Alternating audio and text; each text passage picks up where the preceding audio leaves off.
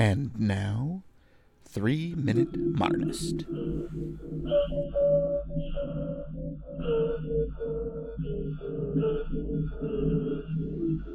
Christian Marclay's The Clock is arguably the most interesting and slightly controversial pieces of video art and installation over the last decade.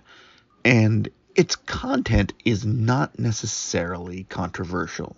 In fact, I'd go so far as to say it's phenomenally well presented, phenomenally well chosen. It took him 3 years to find all of the material, and along with a couple of assistants, of course, that documented every moment from midnight to midnight, 24 hours. And it's sort of segmented as to what happens when. So you have people going to bars, you have people going to have sex, they have parties, there's all sorts of things, and it starts with The Stranger and Orson Welles impaled on a clock tower, which is always a classic. But there's so much more here. And it's obvious that there are influences that come way back. The general basic idea of film history is incorporated here. He also cited old buddy Bruce Conner's work, Odd Transitions, the whole way he did things, which is interesting.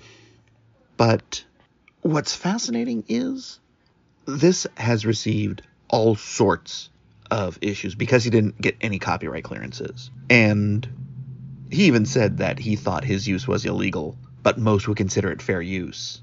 That is a really important aspect in here, because this is asking a question that is much bigger than the film itself. Is it reasonable to expect to be able to create art with existing art? One of the things here that I think that's really impressive is that it is powerful, that it holds onto the viewership through the speed of the cuts.